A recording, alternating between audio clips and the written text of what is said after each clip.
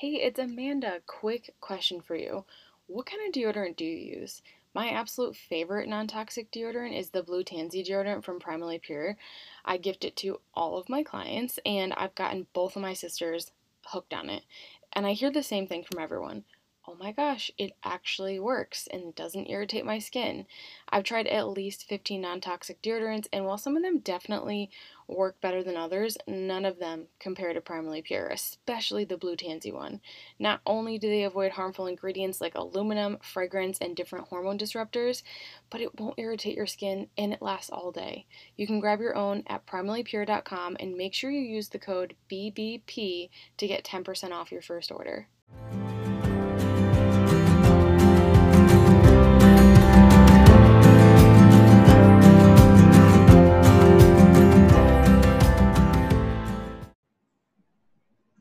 Hey everyone, it's Kim, and with me today I have Alina Brown.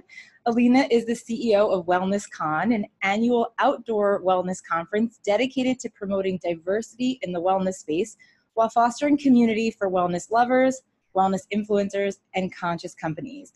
She is also a nutritional therapy practitioner who spends most of her days creating video content for her wellness YouTube channel called Alina Alive, where she helps her 21,000 subscribers take practical steps to deepen their wellness journeys. Alina truly believes that just as nature works synergistically to foster diverse rainforests and deep sea life, we as humans can best thrive and achieve optimal health synergistically through working together. Welcome, Alina. Thank you so much for being here. Hi, thank you so much for having me. I'm so excited to talk about all of these things. I love your philosophy. I love that you are trying to foster community, because I think that that's something that maybe we know is important, but I just don't think there's enough focus on it. Especially, everyone's kind of working on their own wellness path. I think we kind of tend to get wrapped up in what we're doing for ourselves. There's a big focus on self-care and setting boundaries and saying no and doing what you need to do for you. But there is that other aspect of connecting with other people and thriving in that community aspect. So I'm so excited to talk about it. Yeah, I'm so excited to talk about it as well. Absolutely. And So, I just wanted to say also, I absolutely love what you're doing, specifically on Instagram, working with women and thank the you. community that you're also building with your group program, which is just so needed and just really awesome. So, yeah. Thank you so much. That means a lot to me, because it's again, I love working one-on-one with women, but I think that, there does need to be a broader conversation. I love the fact that other women, every time I've ever worked in a group with women, it's like magical. People feed off of each other and they learn from each other and they support each other, where the one-on-one stuff is great. And I will always continue to do it, but there's just something special about creating community, and especially amongst women. I think it's really powerful. 100%. Absolutely. I'm sure we'll dive into it totally. But, in our country also, the general culture isn't as focused on health and wellness, and it's growing totally. But being able to be around people who have that like-minded perspective of things and want to improve themselves in certain ways or are working towards something similar, you can just feel a lot less alone, starting there. And then, yeah, absolutely. We can learn from one another. 100%. We're going to dive into that today for sure. But I want to start with some icebreakers. Yay! So we have 3. So the first one is, I want to know what your favorite self-care activity is. Oh, my absolute favorite. I think I have to say my favorite is when I get to talk to my friends, and when we get to have conversations where we vent, but we also affirm one another, and, having a friend, and even going to therapy too, but that social aspect of it for sure. Being able to also process things verbally and kind of contextualize it, and having to explain it to another person can also help me kind of connect dots sometimes. So definitely conversation, things like that. And I love my essential oils. I just love diffusing them and having the nice smells in the room. It really gets me into a different state of mind. Okay, it's time to relax now. It's so true how powerful they are. And I love that. I love that you love your self-care is not just something you do on your, on your own. It's with other people. And I agree with you. Sometimes that's why I like journaling. But again, same idea is like sometimes getting your thoughts out and hearing them and seeing them, and especially getting to bounce them off somebody else makes you feel heard, makes you feel validated, but also helps you get like a new perspective on something that maybe you were stuck on or, frustrated with. I think that that's really important. Oh, totally. Oh, yeah. That's such a good point. Journaling. Oh, it's so awesome. Absolutely. Yeah. Well, this might coincide with that, but maybe not. What's an aspect of your daily routine that you look forward to doing every day? Ooh, besides coffee? No. An aspect of my daily routine. Mm, I like the feeling that I get after I work out. Sometimes I'm not able to work out every day, but in the mornings after I work out, I always feel more energized throughout the day. That's one thing. But it's like the moments after the workout where my body is kind of settling and like I'm able to just like have this weird moment of like just silence, like, woo. And it feels good because it's like I just did something that I know is good for me. So I like that moment right after. But yeah, I have to think about that one. That's okay. We can always come back to if you think of something, but I agree with you. Exercise. And what type of movement is your, preferred method if you have one? I really like yoga, Pilates, I like going to classes. Mhm. And I guess, it's so weird. I hadn't realized how much aspect of community in my personal life I appreciate things, but I really like going to classes because I like the psychological impact of being like, okay, everybody's here for an hour, so I'm gonna stay for an hour. Yeah. And so like, but yeah, I like to go to the yoga and those types of classes because it's like the cardio, I enjoy it, but I just like that movement and I'm able to kind of chill out while I'm still working on my body. Yeah, I agree with you. Last question. What's one thing that you love about your body? Oh, this is like when I was younger, I had, like many American girls, I had a lot of body issues because self-image is like number one if you're a female in the US. And I just really did not like how I was just built a little bit more thick than the average person. And specifically my thighs because I'm Cuban and Caribbean and just like, the proportions of things are like that. But now when I walk up hills and I like go upstairs, I feel very equipped to do that. And I think it's because of my legs. So I appreciate them a lot more. Like I'm more likely to be intentional and be like, thank you for existing and being strong. Awesome. I like that. It's so powerful to take something that, you maybe don't like about your body, because everybody has something, but Mm, flip it. Like, why don't you like that aspect, and flip, like, can you find something positive from it? And again, like, I think that comes with age and just learning about your body too. Like, it's easy when you're younger, like, I don't like this thing, I don't like that. And then as you get older, you're like, oh, I see the purpose of that. Or I yeah. realize that I was built like that for a reason, and that's who I am and I can't change it. And it's powerful to learn to like accept that and find something positive in it.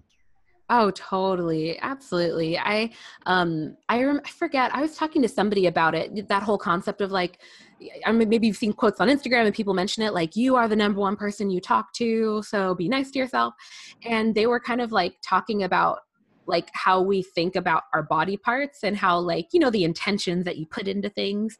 And I always like remembered that. I'm like, dang, like I should say thank you to my hands and my legs because, it's all a gift.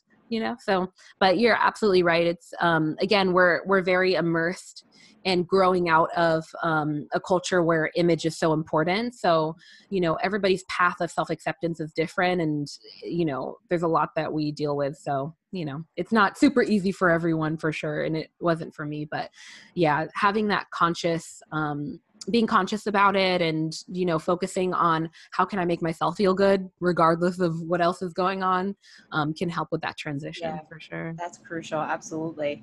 Awesome. I love your answers to all of those. I want to dive in, but first let's chat about your background, because I want to know a little bit more about you. I know we've connected through Instagram, which is, again, an amazing place of community on top of so many other things.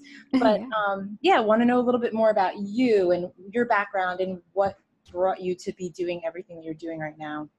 Oh, totally. Let's see. Well, in general, I've always been a very curious person. Like from a very young age, I love just learning new things, like weird facts about the world, and then telling my friends about them and being like, guess what? Did you hear this? Like even from like junior high and high school. And then going into college, I studied psychology.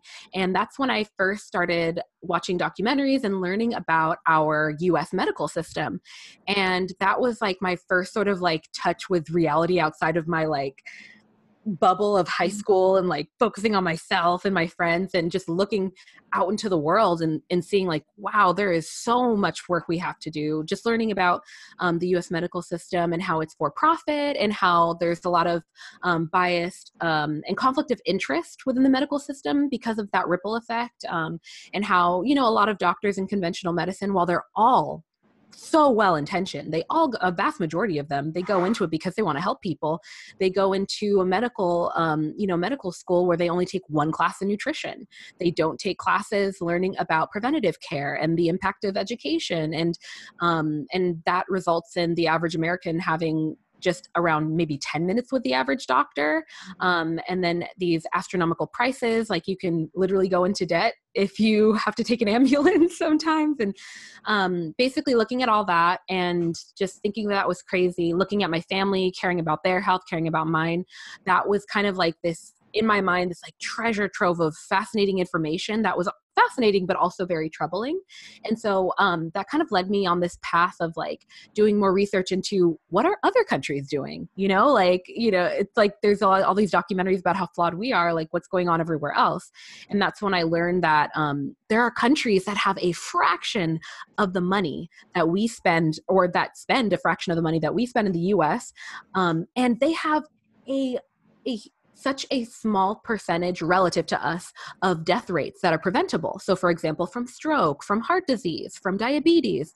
And the difference, a huge characteristic difference between them is that they focus on preventative medicine. And I was like, what's that? Like, that sounds interesting. And I learned that the foundation of most preventative medicine is education. And I started learning that, the US, we do have a lot of health issues and we do have a lot of problems with the general health in our country, but it's not a reflection of our intelligence.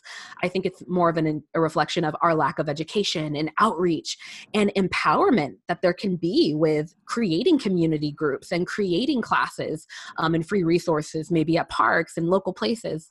And so that just really fascinated me. And so I realized that when it comes to medicine and when it comes to the foundations of preventative medicine, nutrition is everything. And I know you know this, you're a fellow NTP, like, just how incredibly empowering it can be to learn that we can actually have a role in what feels like, oh, it's just genetics, it's just genes, I'm kind of doomed, not doomed, but like, why should I try, kind of, and having that defeatist perspective and learning like, no, there's actually really cool things you can do that you might enjoy, whether it's lifestyle habits or changing your nutrition. And obviously it's not easy, but it's a step in the right direction. So I started getting into nutrition, started studying that. And then while I was studying that in school for my bachelor's degree, I met Danielle Della Valle, who is a nutritional therapy practitioner. And she has a podcast and she wrote this awesome book. And I noticed that she had this very impactful presence online, but it was very intentional and focused on empowering women, very similar to what you do, which is so important, man. Like, it's so important. And there's so many ripple effects that are done with that. And just like with her, the ripple effect that she had just by being her awesome self was that I was like, what is a nutritional therapy practitioner? Like, what does that mean?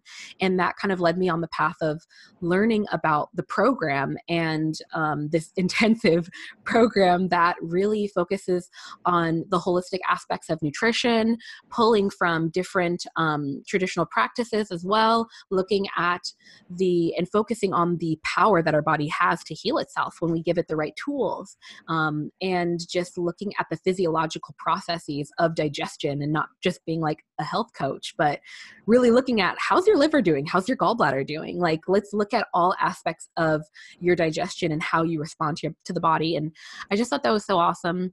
So fast forward, I was in my bachelor's, and then I decided to go into that as well. I was like, man, let me just like dive into this.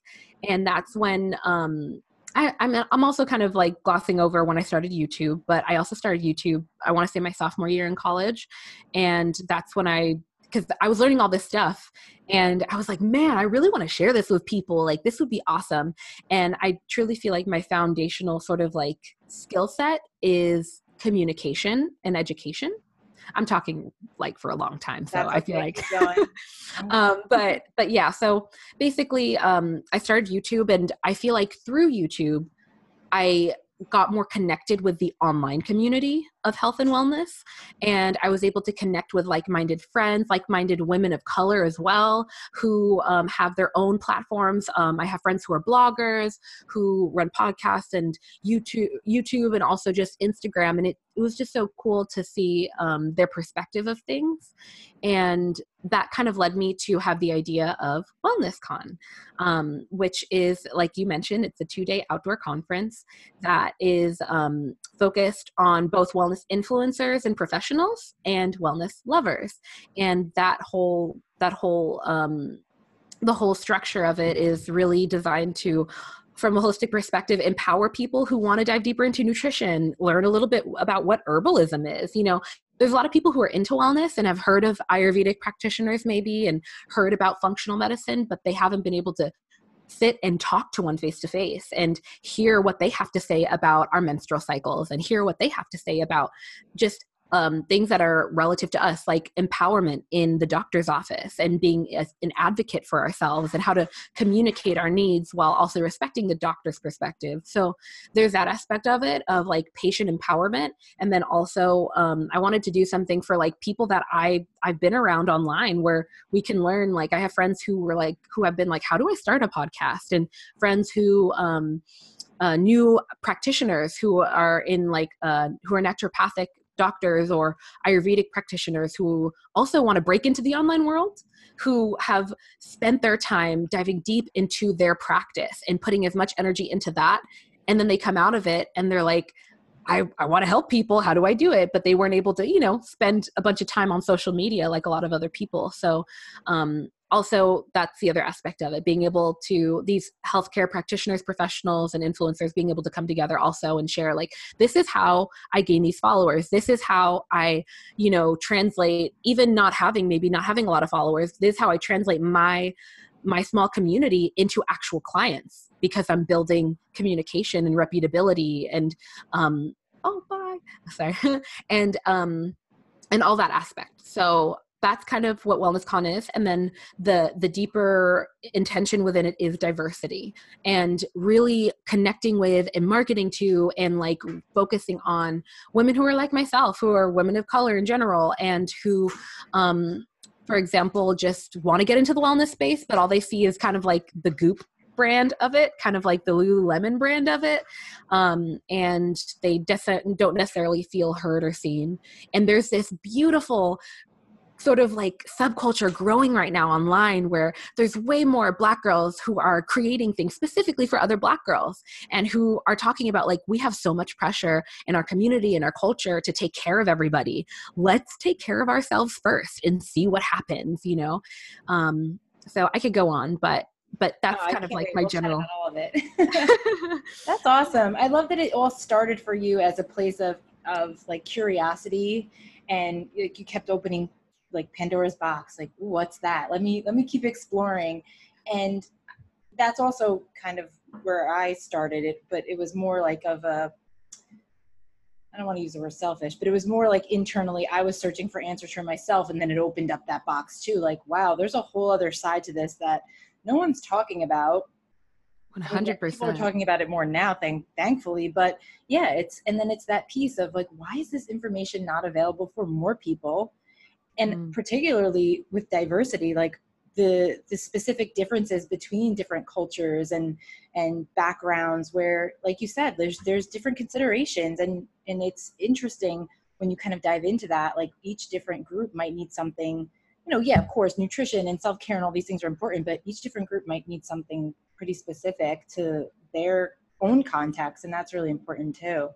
Absolutely. And just in so many different aspects. So you and I both know the importance of bioindividuality and how certain people respond to the latest superfood or the latest trending food different from other people. So there's some people who thrive with the ketogenic diet, and there's some people who don't have a diet at all and they eat intuitively, or they eat what their family ate and what their ancestors ate, and they're chilling, they're good.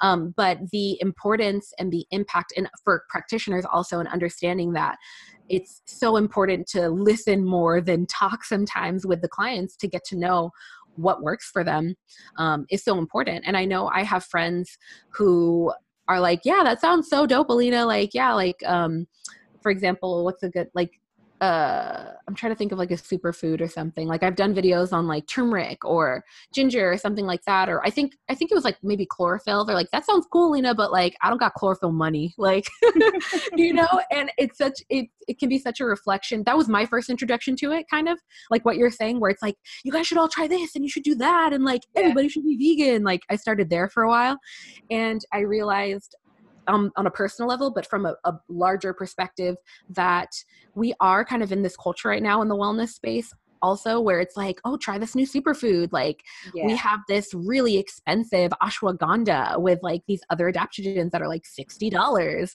And then there's people who like have a background in like Indian medicine and like that came from that. And they're like, I've been using ashwagandha my whole life, and like I can get it for $5 because it's not marked up. And then there's also people who they've taken care of themselves and they found their own wellness, and they didn't necessarily have to buy those expensive things. Right. So creating accessibility 100% is a big thing. So that's what I love about, for example, the group program that you have. I feel like it's something that creates things that are more accessible for people. Maybe somebody can't necessarily afford a one-on-one, but there can be a group program that they might be more open to doing, and having those different tiers. So that's one thing, the accessibility. And then just making sure that other people feel welcome. There's that aspect within health brands. We're seeing it a lot more, thankfully, with a lot of yoga brands I've noticed, where there's different body types now, a lot more. And a little bit of it is pandering. And it's like hard to kind of like sift through that. But I feel like a large portion of them genuinely are like, yeah, like this is kind of silly that we're only marketing to people of a certain type. And there's so many people who want to get healthy that they're starting from different points, or maybe they are already healthy and they just don't look like us, and that's okay, Exactly. But anyway, absolutely what you're saying. That's when it comes to diversity, there's so many aspects of it, but there's so much. It's almost like an unserved area that can produce such so much beautiful results for everybody. And I love that you're helping to get those voices heard with WellnessCon, because you're featuring these women who have different backgrounds and have diverse histories and perspectives and focuses that can now, like you said, maybe they didn't know how to get out there, or maybe they didn't know how to get their information heard, but you're providing a platform for them to create their own communities and foster their own brands and their own businesses, which is something outside of the wellness thing. Like that's really important too, just for practitioners to be able to reach more people and get their voices heard. Oh, absolutely. And something that specifically that really stood out to me about WellnessCon this past year, because while our big focus was like promoting diversity in the wellness space, I really wanted to make sure that everyone felt comfortable enough to come. Specifically, I had some friends who straight up told me, they were like, I am white, I have white clients, and I really want to broaden what I'm doing, but I don't know how. And they wanted to come to learn the perspectives of other practitioners of color and people of color who were there talking about their experiences with their practitioners. And it was just so cool, because when she was there, she raised her hand and would ask, like, I really want to do that. I really want to work with more clients that are from different cultures and different backgrounds. How do I do that? And she was able to ask questions to other people and feel comfortable enough that we could have these conversations. And yeah, absolutely. So I'm very thankful for that, for sure. I'm very thankful for that too, because something I always find frustrating, and I'm sure you've experienced this as well, is as a practitioner, as someone who's trying to build a business and a brand, there's a lot of messaging like pick your niche, choose your ideal client. And I've even had exercises, and I think they're great. I think they've been really helpful, especially, for me in narrowing down what I want to talk about. But like I've had exercises where it's like, make your ideal client, and you have to pick her name and where she lives and what she does on the weekends and what shows she watches. And that's cool. It's fun. It's great to like envision that. But at the same time, like I wonder, like, is picking one specific niche and one specific type of person, is that blocking us from other people that need our help and other people that, I can help, but can also help me. I've had so many different clients from different backgrounds and cultures, and I'm lucky to grow up in a very diverse community. And I feel like I learn from them too. And is that blocking us? So in terms of like the practitioner, do you have any tips of like, how we can create better awareness about diversity and potentially like serve a wider range of clients? Absolutely. I just from hearing what you're saying, I totally get you in that perspective as well. Like growing up around different cultures and having that sort of separation. I'm sorry about the noise. It's okay. Okay. I'm going to wait until they pass. I'm sorry. I just don't want it to be too loud. Okay. Sorry. But yeah, speaking into what you're saying about having that perspective, yeah, being around a diverse group of people and then having that sort of business mindset where that's kind of what every business does, right? Like creating their ideal clients, that model that they're marketing to better do that.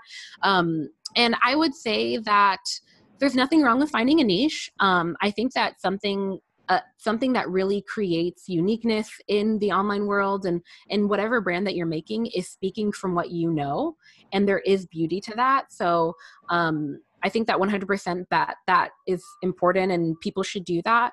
I think that something that could help is, for example, on social media, following more people who are serving different groups and learning from them, because those are the people, especially if they're already like thought leaders in that space, or if they're practitioners who are helping people, those are the people who have sat down and done research into how they can serve their communities.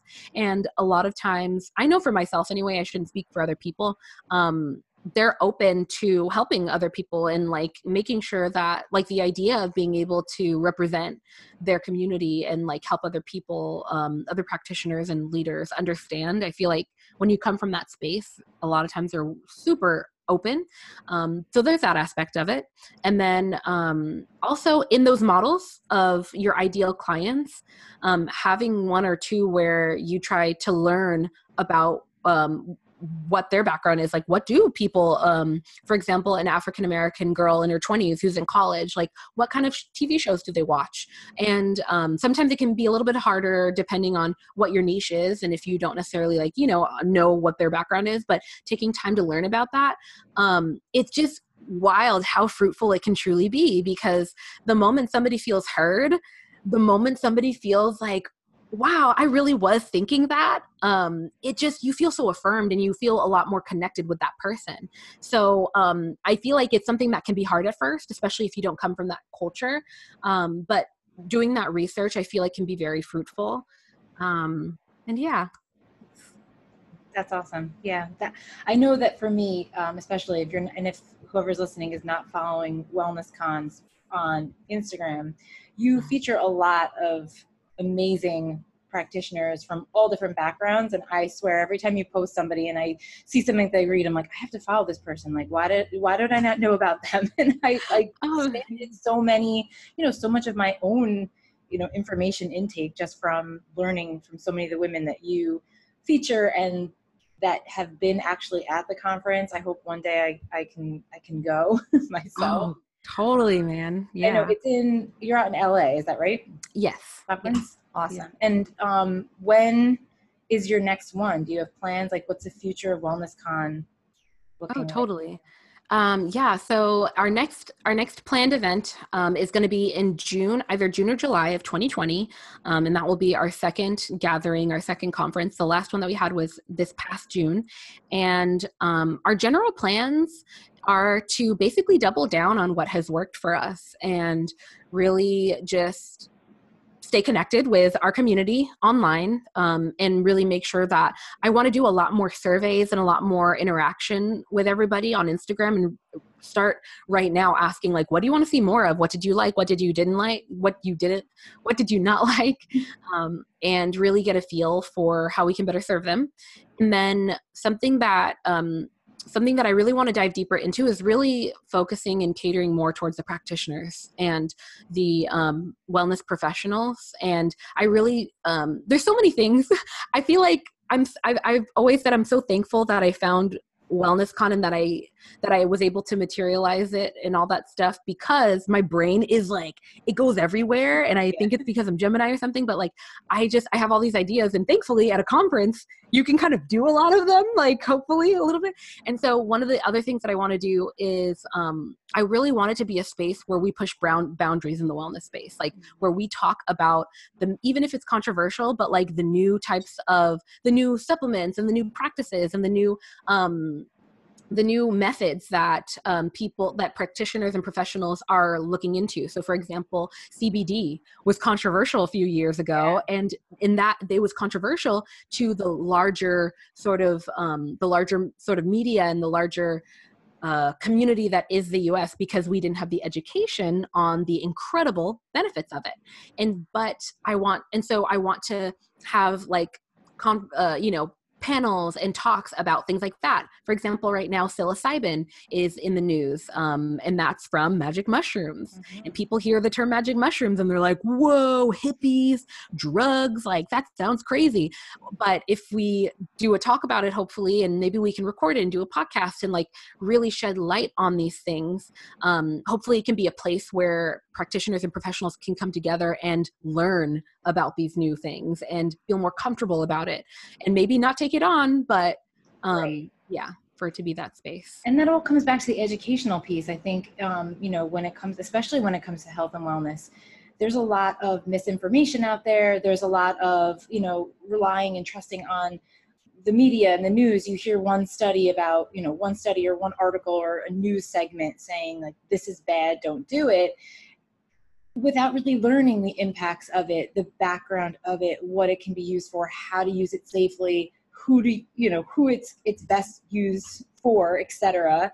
And then, you make your own decision. It comes with everything, even just basic nutrition education. I'm sure it's like, here's what I know is beneficial and a healthful diet, and these are healthful foods, but hey, you might not like this thing, or you might not, have access to it, or whatever. It's all just about education first, and then you get to decide. But without that piece, there's no empowerment. You have no way to make a decision for yourself if you just are listening to what everybody else is kind of telling you is good and bad.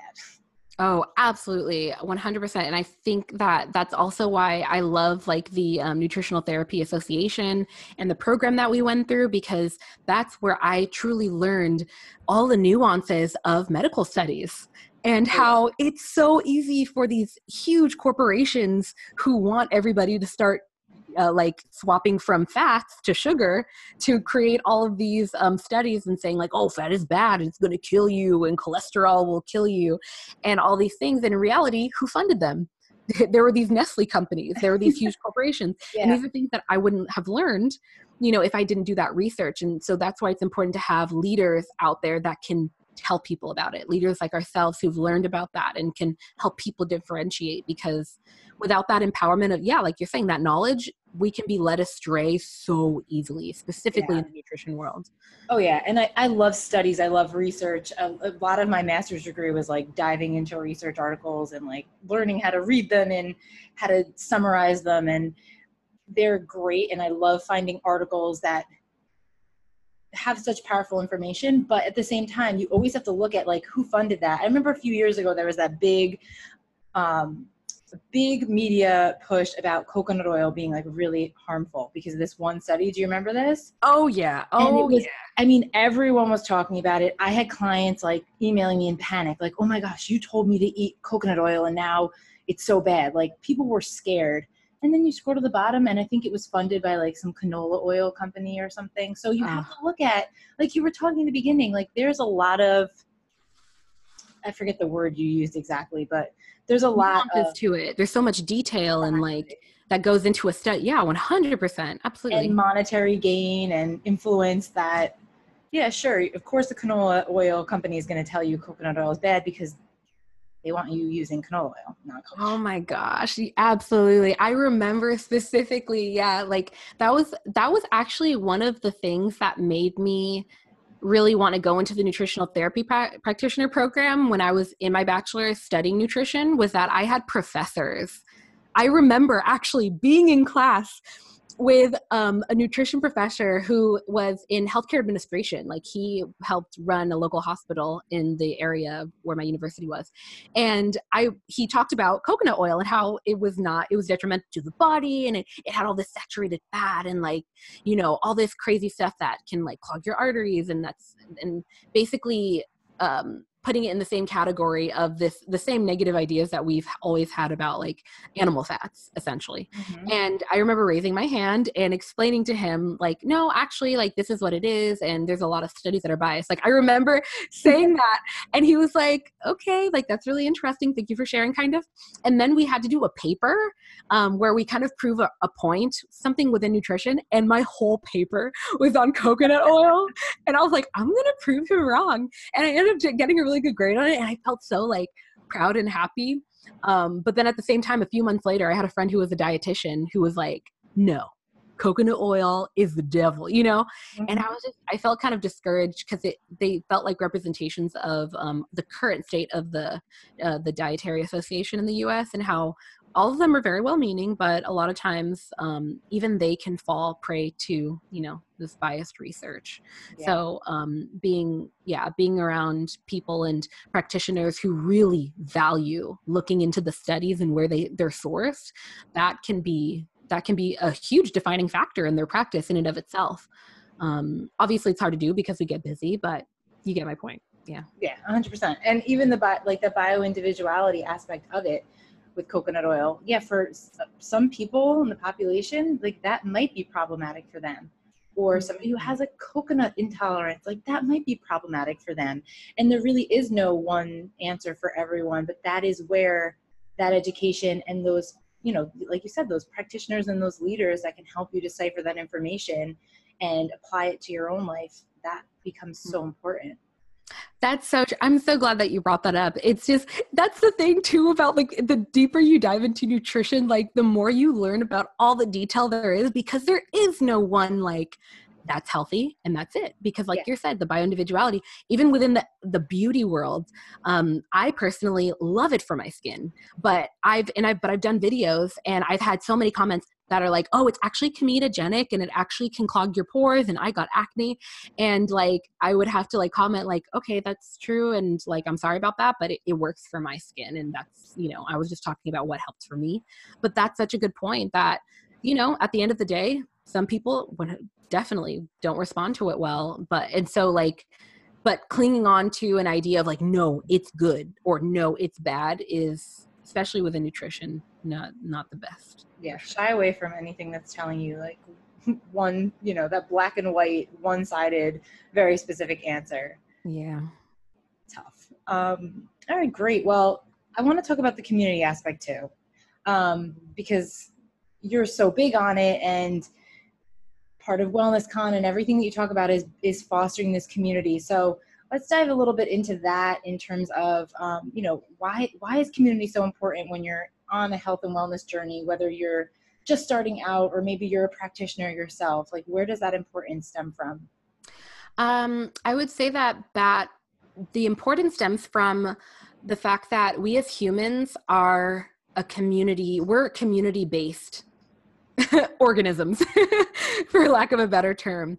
When we look at, the Paleolithic times, when we look at what our ancestors did with our communities and how we came together and supported one another, like it takes a village to raise a child, and the aspect of community and protecting one another, that inherent psychological importance to us from the ego of wanting to be accepted and wanting to be liked by others, that scientists have always but it stems from us inherently wanting to make sure that we're in with the group. That way, if a predator comes, we're protected.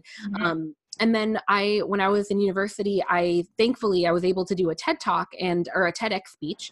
And I talked about community, and I did a lot of research into the psychology of it. And I was looking specifically at China and at, I believe it was, wow, I'm forgetting now. It was, I believe, Russia and the Netherlands, and how in both of those areas, the community aspect of health is just so inherent. So for example, in China, for many of their cities, you can walk into the average park and you'll see people doing Tai Chi as a community. You'll see people doing yoga as a community. And you can literally, a lot of them, just walk in and join them. And I remember learning about that and how it's just normalized. It's a healthy behavior. It's a healthy practice. It's not like, oh, those are the health people, or those are, the yoga granola fanatics over there. It was just, no, we all know that it's important to move, and so we're doing it, and that's kind of it. And I just, I learned about that preventative aspect of it, and how the medical systems there, they really support it, and also their businesses really support it. Sometimes not for the best reasons. China is not perfect whatsoever in a lot of different ways, but that was very interesting how they implemented that.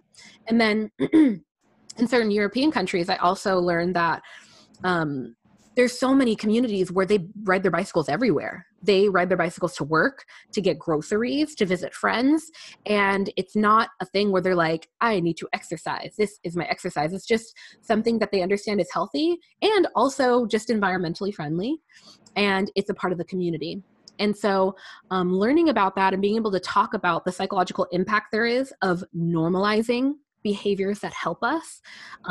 It also speaks into going into what we do in the US that's very common, which is a workout buddy. Having that accountability there, having that friend that you can, after the workout, be like, man, that was hard. Like, I don't know if I want to do that one workout again. And being able to process our experiences and not feel alone and feel like, okay, I got to show up because my other friend's showing up. And like, we said that we were going to do this together. And so there's just looking at those beneficial aspects to community. I just always thought that was really awesome. And then kind of juxtaposed to that, looking at our culture in the US, because we're kind of categorized as like, that's the health and wellness world. And those are the people who care about nutrition, the people who care about food. And it's very easy for us to be stereotyped also as like the people who are like, everybody should go vegan. And if you don't, then you're a murderer and blah, blah, blah, And so having that, it's easier for us to, when we hear people talk about health and nutrition, think like, okay, well, they're this and they're that, rather than seeing somebody and having it being normalized. Like, okay, they care about their health and that's awesome. Cool. So anyway, going into what I learned about the psychological impact of community in that aspect, I always thought that was beautiful. And I just always loved the idea of being able to interview and uplift, and what you're doing here, interview and uplift people who are in the wellness space and hearing their unique perspectives, not only for me selfishly to learn from, but for the greater community who is also curious. And so that's really where I found the value in that 100%. And, online, I feel like the internet is such a gift. 100%. We get to connect in ways like I seriously don't know if I would be in nutrition if there wasn't the internet. And if I wasn't able to watch the documentaries that I watched and then find communities of like-minded people so easily. So that's one of the other things. And then my last sort of like example and reasoning that I have for anybody who maybe has a Christian background. Growing up, I grew up in the Christian church and we had the Daniel diet. Have you heard of that before? Yes, but I don't know much about it, to be honest. Yeah. So I generally speaking, the Daniel diet is, it's this focus on, Daniel. He was he was a main, I sound so like general about it. I'm not like, I don't know like the deeper story behind it, I guess. Or I don't know the specific biblical story of Daniel, but I do know that there was a story in the Bible involving a follower of Jesus Christ named Daniel, who basically he wanted to take a time to like pray and meditate and kind of like show God that, you know, this is like that, you know, I'm asking you of this of you, and I'm so committed to you, and I want to like make sure that my body is clear and all this stuff.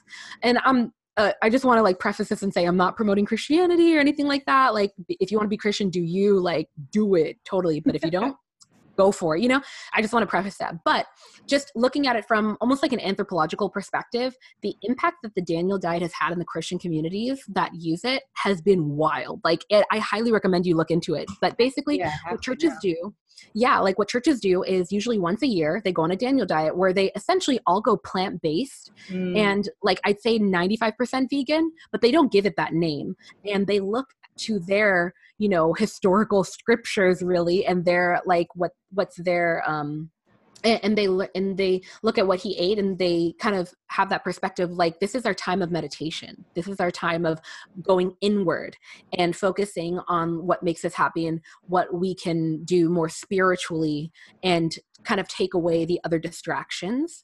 But it's just so fascinating how so many people stick with it, because they have their Bible studies that they go to once a week, where their friends and family are able to come together and say, hey, I actually tried this recipe and it was actually delicious. And hey, like my grandmother who really wants to do the diet, she had this experience, and, you know, this is how we're supporting her. And she still eats this because she needs it, but she also, you know, so like getting into the details of it, being able to confide in one another, being able to learn from one another on a personal level, and not just like this leader who's like, yeah, okay, this is what you do, but they don't necessarily feel like, you know, they can relate. So having that. So anyway, all that to say, like, growing up, it was just so fascinating seeing people who were like steak, meat, barbecue, you know, bacon, which is totally fine. But like seeing those types of people totally go plant-based, and were actually able to sustain it because they were around people in their family and their communities who were also doing it. And yeah, so that's something that's really stuck with me, and it's been such an example of the impact that community can have, for sure. Yeah, I think that's a powerful example of so many different things. I think one thing I'm very, very passionate about is the social aspects of food. And I get a lot of women who struggle with that. They're like, I want to eat a certain way, but, you know, what do I do when I go to a family gathering or a holiday or things like that? And it does just reaffirm that thousands and thousands of years ago, food and community were still closely connected, very closely connected. And even, you know, religion and spirituality and food on top of the whole aspect of community. I think that's why things like Whole30 work really well, and like these paleo, like the Whole Life Challenge, and these programs, you know, I'm sure, I don't know, Daniel Latley said is plant-based, but just another example of like following something and having a community of people doing it with you. How much more success comes out of that, and people can find what works for them. But you do have people to bounce ideas back off of. You do have that accountability aspect, instead of taking something on yourself and feeling really alone, and then not being able to navigate like a holiday or a weekend with other people because you feel so alone in what you're doing. Absolutely. Definitely. And exactly what you're bringing up too, like the holidays. I feel like we don't, maybe I'm wrong, I don't know, but I just feel like we don't give one another enough credit, especially anybody who's trying to eat differently or take initiative in their health, because especially in the US, like you drive like around any block and there's a McDonald's, or there's some type of fast food or a diner or something where there's temptation, and there's this like sort of like push, like treat yourself, like do this, and we should. But when you're surrounded by these things, even commercials, I remember learning that statistically we're more likely to overeat people who don't have streaming services, like people who have traditional like cable, where they're exposed to commercials and they can't necessarily fast forward it or skip through it, because of that exposure to these marketing tactics of like these juicy burgers and like this just glossy, like all this stuff, which in moderation and for certain people and depending on like the sources of the meat, totally fine. but the processed aspect of it, the high sodium, the high sugar, to get people to buy it, and that exposure can impact us. So 100% what you're saying, like being able to be around people who, you can create your own little culture within, and you can have that space can support us when we go out into the world and we're exposed to those temptations. Yeah. And what are some ways that, and it doesn't have to be nutrition specific, clearly, it can be anything in the wellness space, like you said, yoga or Tai Chi or meditation or whatever. How are some ways that people can find that community? If someone's listening and they're like, okay, I feel really alone in what I'm doing. Maybe the people in my life don't understand. And that's super common. Like my family doesn't support me. My friends don't want to do the same things I want to do. Like, what are some ways that people can try to find and foster that community for themselves? I would say there's two groups. There's the internet realm to find it, and then like the physical world to find it. I'd say like in the physical world, if you can afford a gym membership, and like going to classes, I feel like there is a sense of community in the classes for sure. Maybe you're not necessarily with all the same people every class, but being around other people who are like working their butts off and struggling too. Like I know for me, I feel like, okay, I'm not alone here, so there's that aspect of it. And, but I do recognize that I'm like an ambivert. So I'm a little bit of introvert and extrovert, but that extrovert side of me makes it a little bit easier. So I recognize that if you're introverted, that can be a little bit hard. So don't be hard on yourself if it's harder to transition to that. So there's that. And then also there, meetup.com. There's meetup.com, and then there's Eventbrite. There's a lot of websites now where there are community gatherings everywhere, from like full moon rituals for women to, for example, just the other day, I live in Pasadena in California, and I just learned that there's a group called Pasadena Pacers, where they're a running group. And I have a friend who was in it, and I was like, man, that looks so fun, but I run so slow. And she was like, no, they're super accepting of everybody of every pace. And just being able to find something like that where they're accepting of people who aren't like the fastest runners. And I found that through Instagram. So there's a physical world of that, like basically using the internet to find places in the real world. So I would say Instagram, using hashtags specific to what you want. Like there's so many hashtags now, you could type in a very specific one and you might find something, like typing in your city and then running your city and then whatever keyword, what you might want to be looking for. And there's that aspect. And then online, nutrition programs like yours, investing in something like that where you're around other people and prioritizing that over one-on-one can play a big role as well. And then also being a part of different communities within, so for example, there was this podcast that I would listen to all the time called Black Girl in Ohm, and it was focused on just Black girls finding balance in their lives. And I always listened to it, but I never interacted with them. And then I learned that they had a Facebook page, and it was all these women who were like just talking about like, hey, like the last topic that they covered was on financial wellness and, building your credit. Here's this really cool link that I found. And Facebook, Facebook has plenty of flaws that, when it comes to privacy and like, oh my gosh, I feel like they're so good at fostering community when it's done right. And so basically, if you have a podcast or a YouTube channel or even an Instagram or a blog that you genuinely enjoy, see if they have a Facebook group, see if they have some type of community group, because it's so cool being around people who are also interested in it and you get to geek out. And that can also foster that social aspect of it, especially if you're an introvert or anybody who's like, I don't want to like it's a little bit harder to directly speak with people. It can be a bit easier to message somebody on Facebook and be like, hey, I like that post. Like, have you heard of this? And creating those online connections. Yeah, I'm a big fan of Facebook groups for that reason, definitely. I mean, we have ours.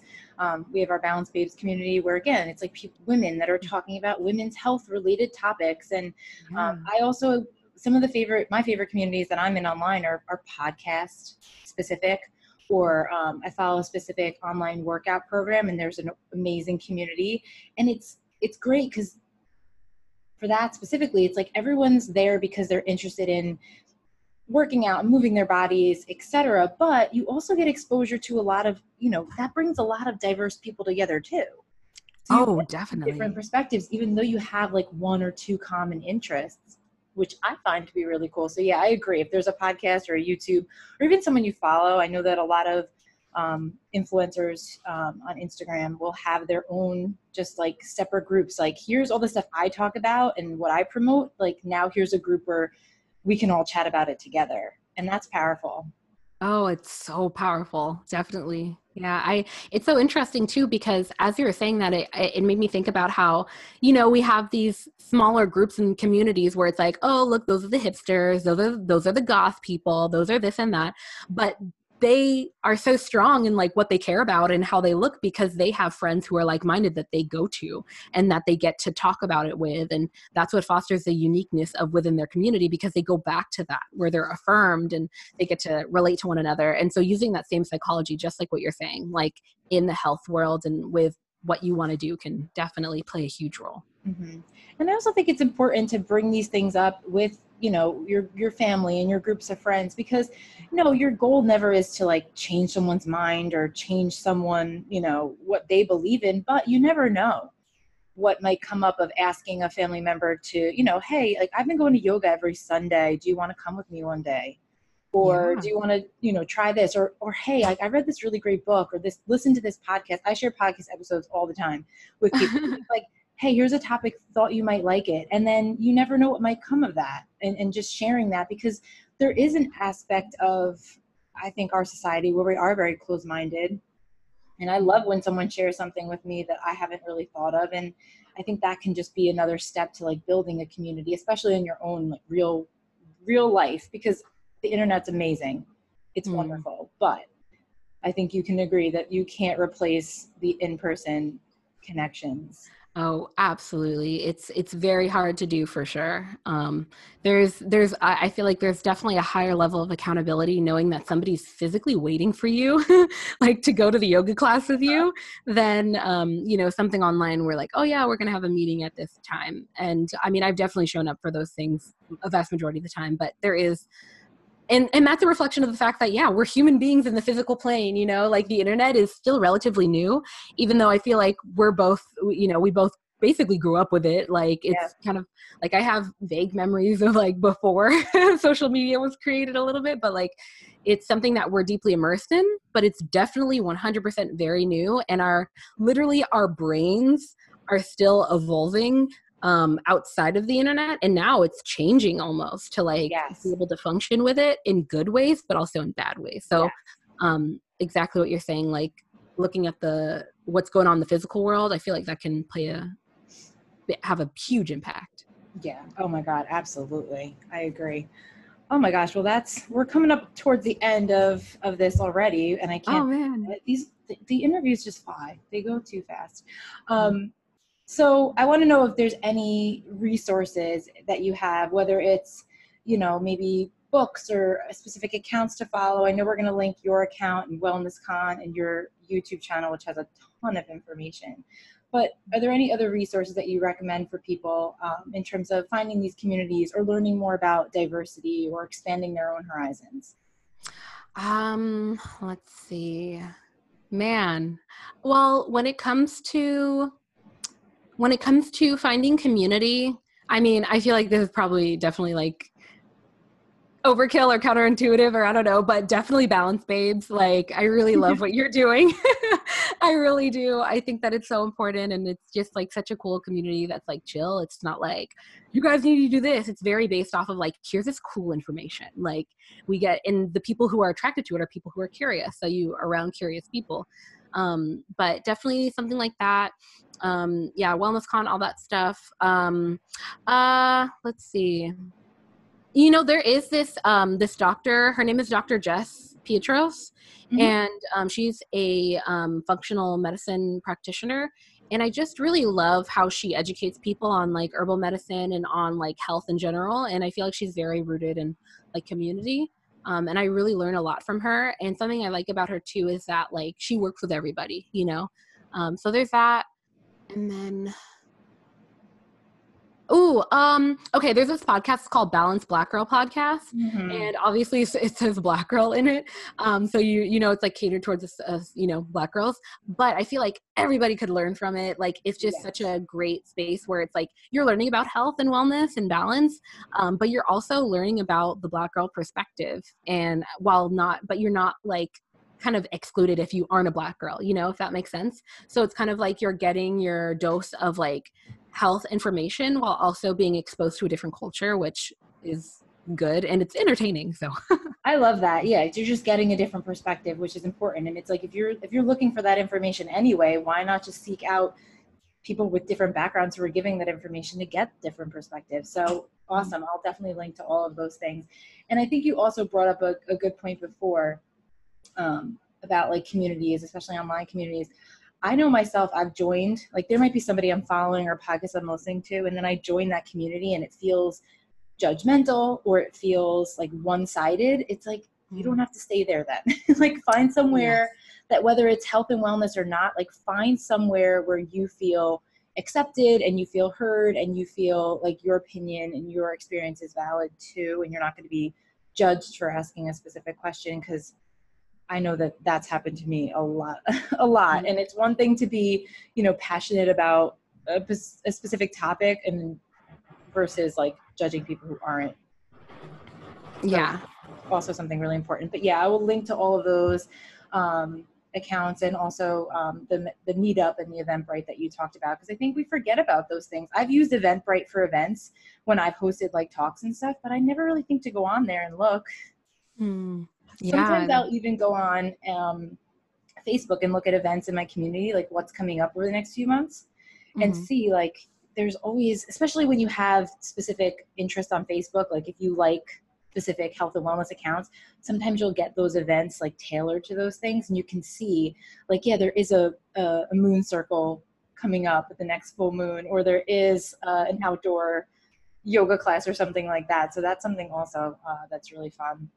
Yeah, absolutely. All right, Definitely. well, before we leave, before we finish up, is there anything else that you want people to know? Things that are coming up for you? Obviously, WellnessCon is coming up in June, July, but anything else that is going on with you? Yeah, I would say definitely with WellnessCon, following us on Instagram is a great way to stay updated on like, and also just get, updates. And then if you want to sign up for the newsletter, we will let you know, like you'd be the first person basically to learn about like discounts and like early bird tickets and stuff like that. Cause we're really big on that, especially because the second year, we want to make sure that the people who came the first year and who are like, tight with us before we do like the bigger sort of outreach, like those OG people get, the sales and all that good stuff. But so with WellnessCon, and then I have the YouTube channel, and that's Alina Alive on YouTube. And that's something that with WellnessCon, I was focusing so much on that, and now I'm diving back deeper into it. And then the last thing that I'm working on right now is actually a planner, and it's a planner and a food and mood journal that are going to be coming out at the same time. And it's called the Aligned Life Planner and Food and Mood Journal, and it's focused not just on getting yourself organized for the year, but it's also going to have sections for if you're into astrology, looking at basically getting aligned with the stars and the season. So every season you're going to get a list of all the seasonal foods. That way you can like plan your groceries right. And then every full moon and new moon, there's sections where you can reflect on the things that you've been doing in the planner. And then the food and mood journal is just an in-depth food and mood journal focused mainly on self-care. And for anybody who might be doing an elimination diet or doing any type of shift in their eating where they want to kind of like see like, am I sensitive to this food?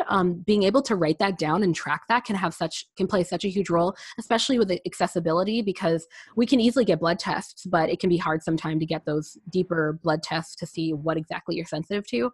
And an elimination diet where you're just tracking how your body responds to things is something that's so tried and true. It's been in our lives for so long. And yeah, so if you're interested in any of that, I'll probably be talking about it on my YouTube channel or Instagram, and you can find both of those if you just look up Alina Alive. Awesome. And we'll link to all of your accounts and everywhere that people can find you. I'm excited about that journal because I find I'm so obsessed with like seasonal changes and our cyclical changes, and even like food and mood, how that relates too, like just seeing how my mood is different in winter versus spring, and what my diet is, how my diet's changing, and my Yeah. energy, like all of I'm obsessed with it all. And I think that is accessible to everyone, especially women. We live in these cycles. It's accessible to learn about your body, and it's going to be different from your friends, your sisters, whatever. But that is something that is really important, is just getting into. And so you'll have to update us when that's available. I'll have to get my hands on that. Totally. Oh my goodness. I will send you one for sure. And like it's a whole podcast interview in and of itself, I guess, but definitely speaking to what you said, like even seasons wise, like it's so crazy. For example, just one thing, the cold and flu season. It's so wild how our behavior of going inside, lowering our sun exposure and the B vitamins that happen with that, and being able to be conscious of these like inherent things that we do that we don't necessarily need to do yet in the fall. We need to wait till winter to do, and like all this stuff that can play such a huge role too. So yeah, exactly what you're saying. That's really important. More avenues to dive deeper into. Well, thank you so very much for starting this conversation. I hope that anyone listening to this is inspired to go out there, and if they don't already have a community, find one, build one, learn more, different backgrounds. I mean, I think that there's importance in all of this, and it's a broader conversation, whether it's health and fitness and nutrition or not. It's important to just find that community and find that place where you feel like you can grow and be yourself, and share your experiences and learn from other people. So I'm so happy that you are making this more accessible. My other one last question, for those that can't get to WellnessCon, do you plan to do any type of like video recordings or like live streams or anything like that?